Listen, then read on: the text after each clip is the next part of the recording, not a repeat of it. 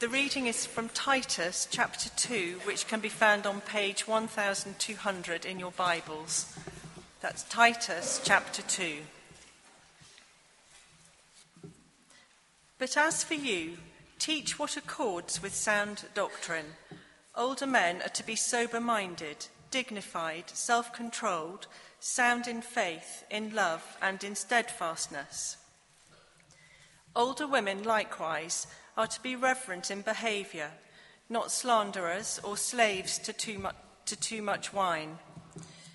They are to teach what is good, and so train the younger women to love their husbands and children, to be self-controlled, pure, working at home, kind and submissive to their own husbands, that the word of God may not be reviled.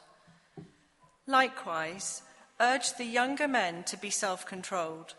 Show yourself in all respects to be a model of good works, and in your teaching show integrity, dignity, and sound speech that cannot be condemned, so that an opponent may be put to shame, having nothing evil to say about us. Slaves are to be submissive to their own masters in everything. They are to be well-pleasing, not argumentative, not pilfering, but showing all good faith, so that in everything they may adorn the doctrine of God our Saviour. For the grace of God has appeared, bringing salvation for all people, training us to renounce ungodliness and worldly passions, and to live self-controlled, upright and godly lives in the present age, waiting for our blessed hope, the appearing of the glory of our great God and Saviour, Jesus Christ, who gave himself for us to redeem us from all lawlessness and to purify for himself a people for his own possession who are zealous for good works. Declare these things, exhort and rebuke with all authority. Let no one disregard you. Catherine, many thanks indeed. Good morning, everyone. Do keep that open or turn back to it, page 1200. You should have received a little insert in the service sheets, which has an outline, which will help you know where we're headed. And just to say, although helpful to read the whole chapter, we're just looking at verses 1 to 10 this week, and then next week, Nigel is going to be helping us to look at verses 11 to 14, I think. Shall I lead us in prayer as we begin? Father, we know that modern-day London, like ancient Crete, is a place where most people do not conform their lives according to your word. And we know how easy it is for us to be sucked in by worldly values and practices. And so we pray this morning that as we look at how you want us to live as your people, that you would give us soft hearts and help us to be those who are indeed conformed not by the world, but by your word. And we ask it for Jesus' sake. Amen. Well, one of the most common objections levelled at the Christian faith is that its followers, Christians, are hypocrites. Now, of course, in some cases this charge will be unfair or a smokescreen. But there are also times when people look at the church and see hypocrisy, pride, self-righteousness, ungodliness, cliqueiness, and even flagrant sin. It's desperately sad. But too often, Christians put people off Christ. On the other hand, one of the things that strikes me when I hear testimonies of Christian conversions is how often the opposite can be true. Very often people start to investigate the Christian faith or attend church because of the example of a Christian friend or friends. They see in Christians something different, something attractive, something they want for themselves, and so are drawn to Jesus Christ by his followers. And Titus chapter 2 shows us that that's exactly what we ought to expect. And we're going to see that this morning under 3 headings. And our first is the need for good works. The need for good works. Sometimes those of us who are Christians can secretly think that it doesn't really matter how we live, that we might as well indulge our favourite pet sins, because after all, we're not saved by works. I'm forgiven on the basis of Jesus' death, so what does it matter if I carry on sinning? But Paul would have us see that while we may not be saved by good works, we are saved for good works, and that how we live as Jesus' followers can greatly impact, for good or ill, how others perceive the Christian faith. If you've been with us over the last couple of weeks, you'll remember that Titus chapter 1 relates to Christian leaders, and we're given little pen portraits of what faithful and false teachers look like. Titus is told what kinds of leaders or elders to appoint in Crete, where he's been left to oversee the church. And Paul tells him how he expects Christian leaders to behave. But here in chapter 2, the focus moves to ordinary Christians, and we see the behaviour Paul expects of every follower of Jesus. And the surprise here, perhaps, is that the two lists are so similar. Many of the things commanded of elders in chapter 1 are commanded of everyone here in chapter 2. Ordinary Christians may not have the same responsibility to teach or refute error that a church leader has, but when it comes to Christian living, the bar isn't set any lower. Because, as is one of the big messages of Titus, right belief must lead to right behaviour. The knowledge of the truth leads to godliness, sound convictions to sound conduct, and the conduct of ordinary Christians in the world really matters. Paul stresses the need for good works. Just notice how, whereas the false teachers described at the end of chapter 1 were unfit for any good work, older women in chapter 2 are to teach what is good, and Titus is to set an example by being a model of good works in verse 7. You see, godliness isn't a kind of optional extra for the super keen Christian, or something to be pursued up to a point, but not when it forces us to stand out or becomes too costly. No, for Paul, godliness is an inevitable consequence of understanding the gospel. And for that reason, he wanted Titus to encourage every type of person to be godly. Just look at verse 1, which acts as a kind of heading to introduce what follows. But as for you, teach what accords with sound doctrine. Now that's very carefully worded. Paul doesn't simply say, you must teach works, or you must tell people to be good. Rather, Titus must teach what accords with, follows on from, flows out of, fits in with sound doctrine. That is, very simply, he's to apply the truth as well as teach the truth. Verse 12 of chapter 1 gave us a glimpse of the worldliness of the Cretan culture in which Titus was ministering, a place, it seems, of deceit, idleness, and self-indulgence. And Paul wanted Christians to be different, conformed by sound doctrine, not the surrounding culture. In verse 9 of chapter 1, Paul explained that elders need to give instruction in sound doctrine. Well, here they're to go a step further and explain what that doctrine should lead to in practice, what living according to that doctrine looks like. You see, the extent to which we've properly grasped the Bible's teaching will be seen not simply in our ability to explain it, but in whether we live it out, whether our behaviour accords with sound doctrine. To teach only works and not the gospel is to become moralistic or legalistic, to turn Christianity into a moral code of rules rather than a message of forgiveness. And the New Testament never divorces Christian truth from Christian living. Rather, as we'll see next week, the one leads to the other. But it's also a mistake to teach only the gospel and not apply it. Such a ministry would likely puff people up with knowledge rather than result in changed lives. So if we're leading a Bible study or listening to a sermon or just doing our quiet time, we need to ask ourselves how a passage affects our life, what applications flow from the sound doctrine we're considering. I think this is especially important when we have the privilege of attending a church which values sound doctrine highly and seeks to teach it faithfully. We could easily forget it's changed lives Jesus is after, and not simply greater knowledge. Remember, we've already seen in the first verse of chapter 1, using very similar language actually to the first verse of chapter 2, that the knowledge of the truth accords with godliness.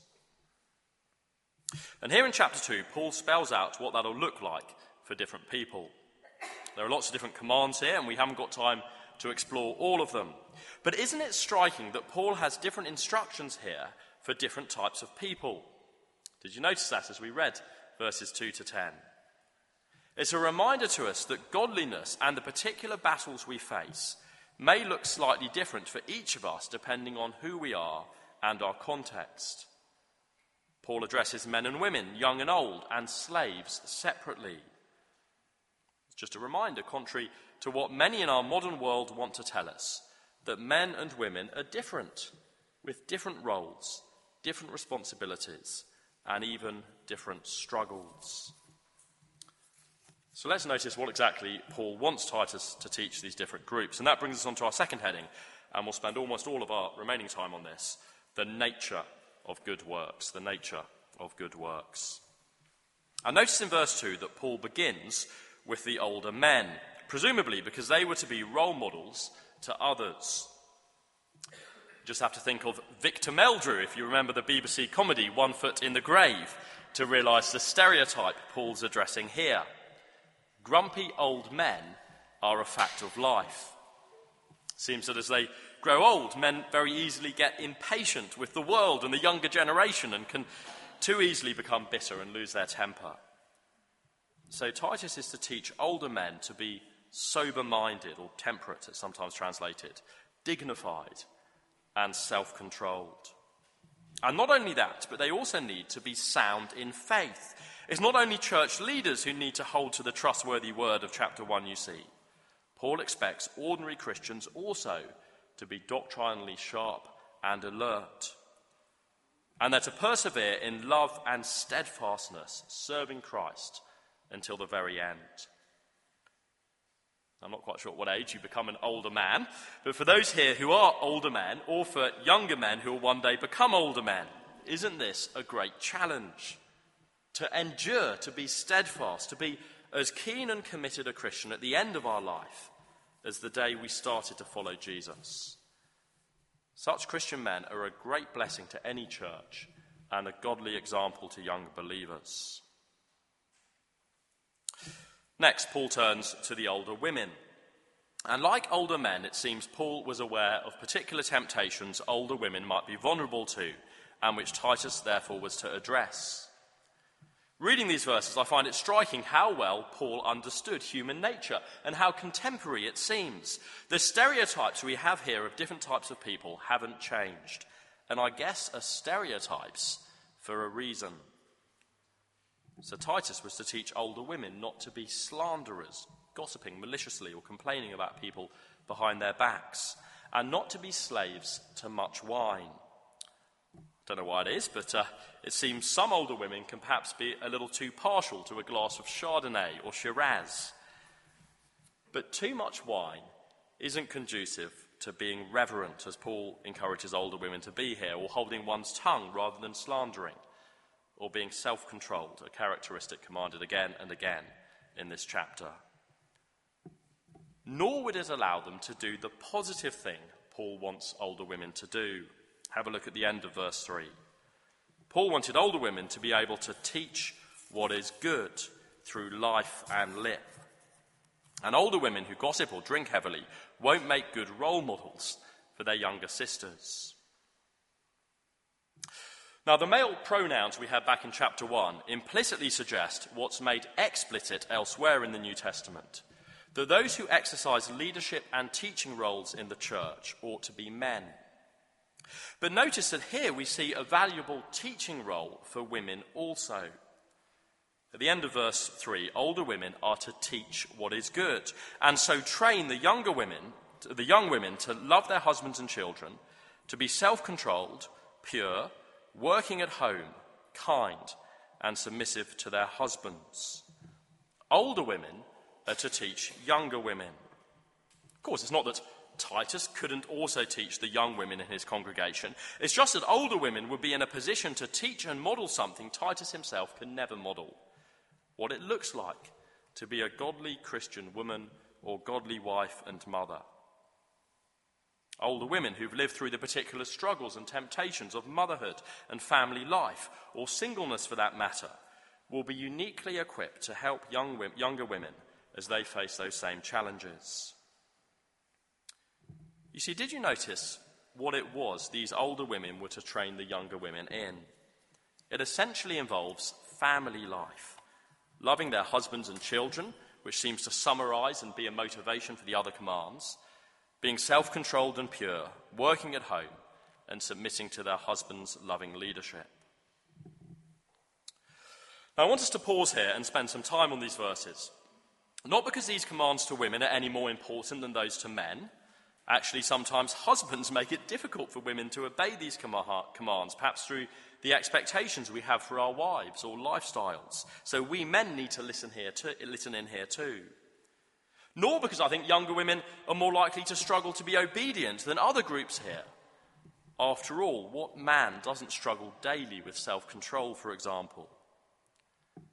But because it seems to me that what Paul expects of younger women here is particularly countercultural and increasingly unpopular, both outside and inside the church.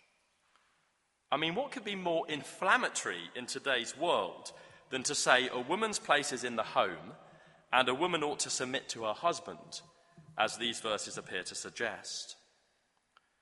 Although once considered the norm, perhaps because of our Christian heritage, to be a housewife or homemaker seems at best quaint, at worst oppressive to the modern mind, and isn't submission to become a doormat to be walked all over. Indeed, as Sharon James comments when discussing Titus 2 in this helpful book, God's Design for Women, today we're told the exact opposite of these verses. Marriage is a 50-50 partnership and neither partner leads nor submits. If we do have children, they must not interfere with our careers. We can pay someone else to care for them. Self-fulfillment rather than self-control is in vogue, she says. So what are we to make of what Paul says here as 21st century Christians? Well, one thing I think we can't do is say they're simply a product of their time. There's nothing about these particular commands that suggests they're any less applicable to today than the commands in these verses to be kind or not slander. I guess the instructions here, which are hardest for modern ears, are the commands for women to be working at home and to be submissive to their husbands. Now, when it comes to working at home, it's important, I think, on the one hand, not to be overly prescriptive about what roles Paul expects men and women to do, as if women must do the cooking and cleaning and men the DIY and pay the bills. But nor also, on the other hand, should we so stress freedom in such matters that we deny the clear distinction this passage and others do make concerning the spheres the Bible expects husbands and wives to have as their primary focus. It may well be that part of Paul's emphasis here is for women to be busy, as some translations put it. Although Paul doesn't actually use the word busy, the ESV's working at home is a more accurate translation, rather than being lazy, as chapter 1 says Cretans were inclined to be, and which the parallel passage in 1 Timothy 5, which incidentally I think helps us understand what Paul understood by working at home, also urges women not to be. But the reference to working at home is significant too, I think. Both 1 Timothy 5, for your notes verses 10 and 14 especially, and Proverbs 31 also portray the home and family as the primary sphere in which the virtuous wife will find herself, whereas men are commanded to provide for their families and portrayed as doing business at the city gate. Indeed, it's not only wives, but widows who are encouraged to pursue what may traditionally have been described as homemaking or domestic-type jobs, suggesting this has an application for single women also. Now, let me be clear before rotten tomatoes are thrown in my direction, that this verse is certainly not saying women can't have a job or go to work. After all, in the ancient world, where offices and factories weren't yet commonplace, the home would have been a place of activity and industry, sometimes of business as well as busyness. We see that in Proverbs 31, for example. A wife or woman might oversee domestic staff and be involved in a wide range of productive tasks to support and meet the needs of her family or the wider community. But nonetheless, to my mind, the modern idea that there's no difference at all between the functions of men and women within family life seems difficult to square with this passage and the Bible as a whole, from the different curses given to men and women in Genesis 3 through to the roles we see women performing in the New Testament. Because notice that it's in the context of serving their husbands and children and the home that married women are to exercise godliness here. In fact, that's part of what godliness looks like for them, it seems. The home may have involved more than just a woman looking after her children, but certainly not less than that. And can I say, the home is a great place for engaging in hospitality, Christian ministry, and evangelism. And while, because of the fall, raising children may often be exhausting and difficult, can feel monotonous, and is devalued by our world, it provides the most wonderful opportunities for nurturing the next generation in the Christian faith. Indeed, the influence and example of his mother led the great 18th century preacher John Wesley once to say, "I learned more about Christianity from my mother than from all the theologians in England." And for that reason, and maybe one or two at this point maybe wanting to reach for those rotten tomatoes again, personally, I do feel this command to younger women here provides a strong encouragement in normal circumstances for mums to see the task of being a wife and mother in the context of the home as their primary responsibility under God as they seek to obey this command to love their husbands and children. The Christian writer and women's minister Carrie Sandham puts it like this. She says, "Our society often encourages women to ignore the unique role they have as child bearers and embrace a full and satisfying career instead. The desire to be treated the same as men and to enjoy all the benefits of a long and successful career means that motherhood and family life are devalued and undermined. It's not that women shouldn't have a career, but the care and nurture of children should take priority over a woman's career because being a mother is more important than where she works or how much she earns. It is a role that women are physically, mentally, and emotionally equipped for, but are in danger of forsaking because of the natural sinful desire women have to compete with and be seen to be as successful as men. There just aren't any women who at the end of their lives say, 'I wish I'd spent more time at the office.' More often than not, they regret not spending more time with their children. Every mother I know regrets that to some extent after the children have flown the nest. But those who could have stayed at home and chose instead to further their careers are often the ones who feel most guilty. Children are a precious gift from the Lord, and bringing them up to know and love him is more important than where women work or how much they earn. Christian women in the 21st century need to recognize that we live in a society that doesn't value motherhood and in many ways positively undermines it. Family life is being eroded at every turn, and at the end of the day, it is an expression of our rebellion against God's good design for us as women." So I guess the question boils down to whether we think God knows best about how we and families are to function.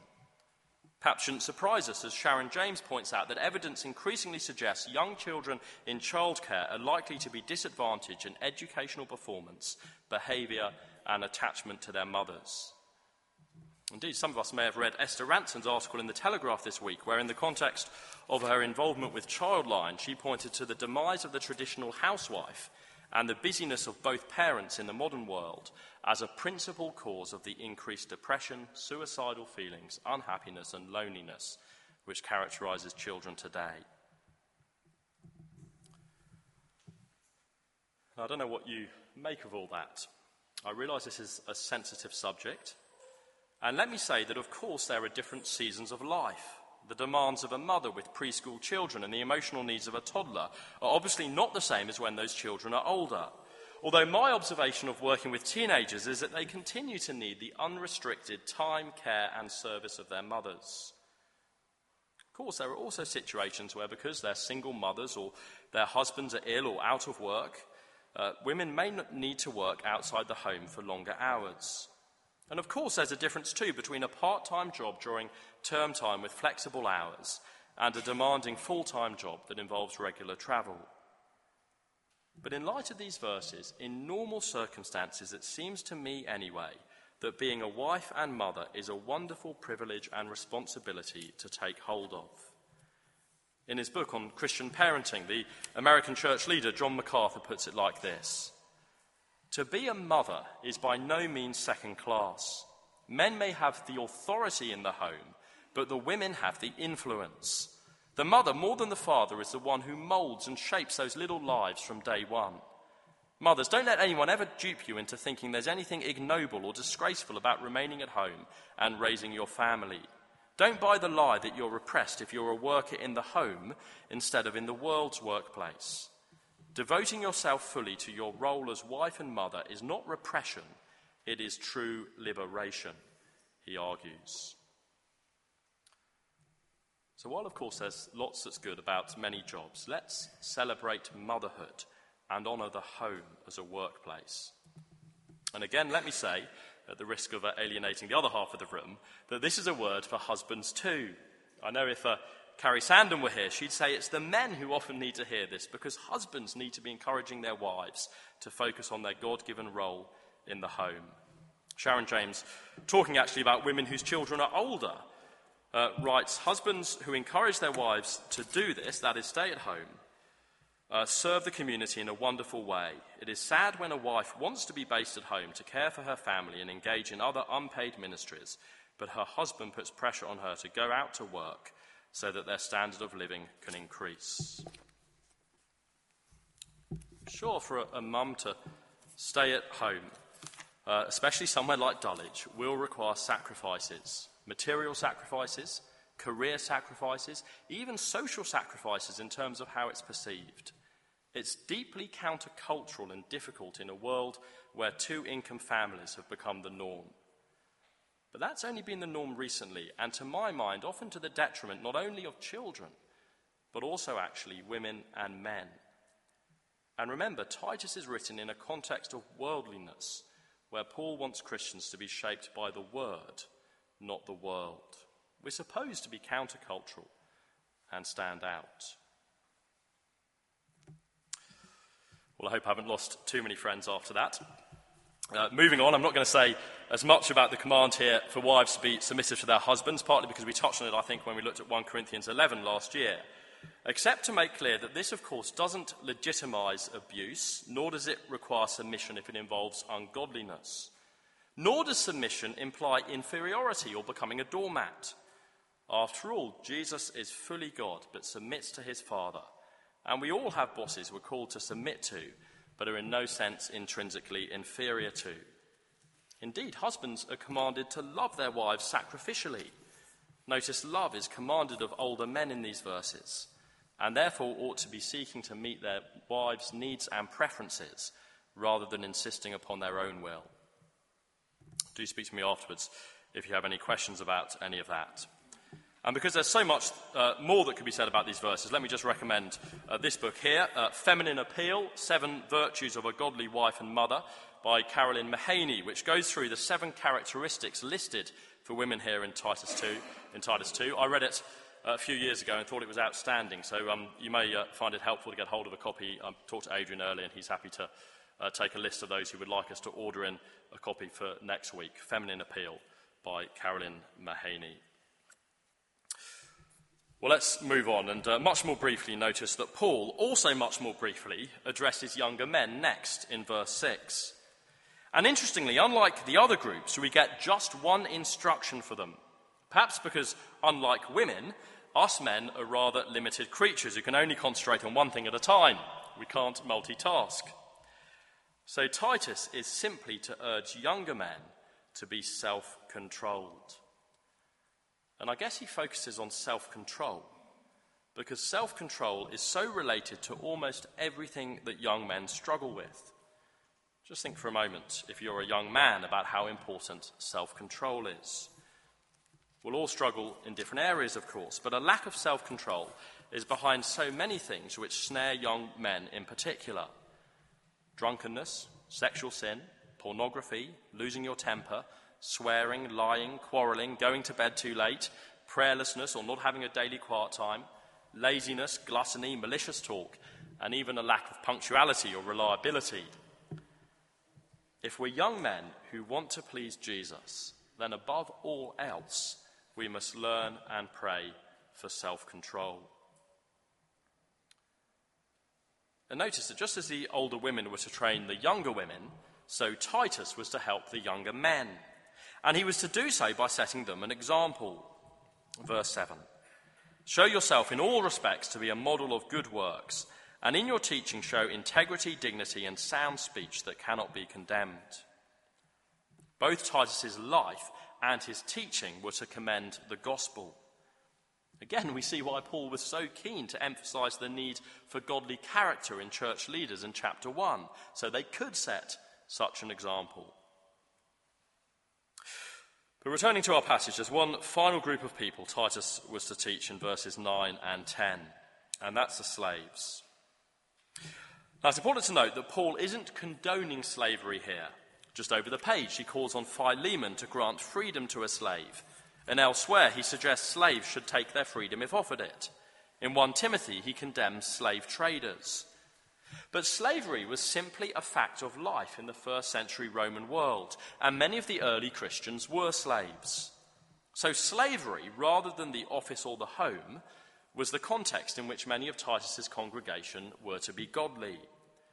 And Titus was to teach these slaves to be obedient to their masters, not just in their actions, but also in their hearts, seeking to please their masters, and also to teach them to be loyal and trustworthy.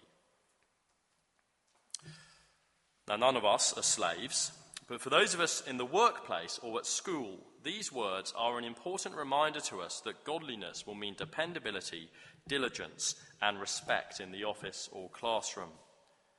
In fact, the workplace or school, as the place where many of us will spend most of our waking hours during the week, is in many ways the primary area our allegiance to God will be tested and demonstrated.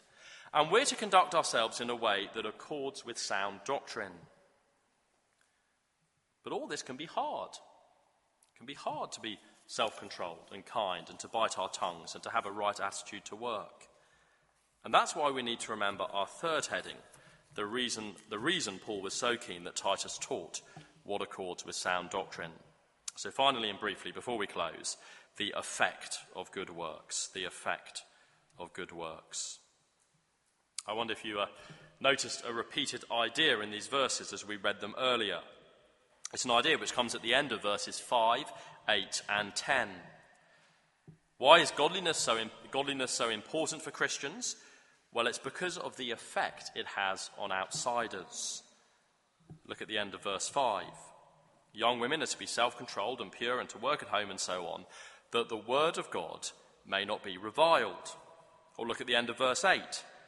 Titus is to set an example so that an opponent may be put to shame, having nothing evil to say about us. Or have a look at the end of verse 10. Slaves are to live godly lives so that in everything they may adorn the doctrine of God our Saviour. All three verses are basically making the same point, aren't they? Godliness is infectious and so makes our teaching, the gospel message, attractive to outsiders. Godly living is a powerful testimony to the truth of the gospel. Now, Paul isn't saying godly living itself saves people. It's the word that does that. That's even emphasised here. Paul talks about people not reviling the word of God and the doctrine of God our Saviour being adorned. We do need to teach the gospel. Living a good life on its own isn't enough to save people. And yet it's a terrible thing, isn't it? As we were thinking at the beginning, when Christians don't live appropriately to sound doctrine, when they're hypocrites whose lives aren't consistent with the Bible, it undermines what we say. Mahatma Gandhi once remarked, "If it weren't for Christians, I'd be a Christian." The German philosopher Friedrich Nietzsche once commented, "I might believe in the Redeemer if his followers looked more redeemed." It should fill us with sadness when people say things like that, because the opposite should be true. That's the point of Titus 2. Our lives should adorn the gospel. Those I've learnt most from in the Christian life are those who've shared their lives with me as well as the gospel and modelled Christian living to me in a way which was attractive. You see, if we're serious about wanting people to come to know Jesus, then we need to be radically distinctive in the way we live our lives. I mean, just imagine the effect on outsiders of Christians putting Titus 2 into practice. Imagine the effect on our colleagues as they see us seeking to please our bosses, or on our friends seeing us devoting ourselves to good works, having happy home lives and living with integrity. Godliness is not an optional extra for Christians. Rather, it's essential to the health of the church. We're to be so distinctive in how we live that we stand out from the crowd and people want a taste of what we have.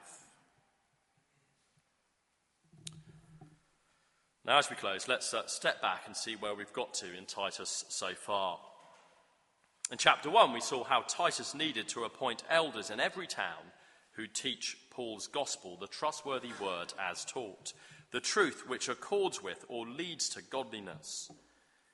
And this morning we've seen the vital importance of godliness and that the key to making the gospel attractive to outsiders is godliness. But as we close, we may be left with a question.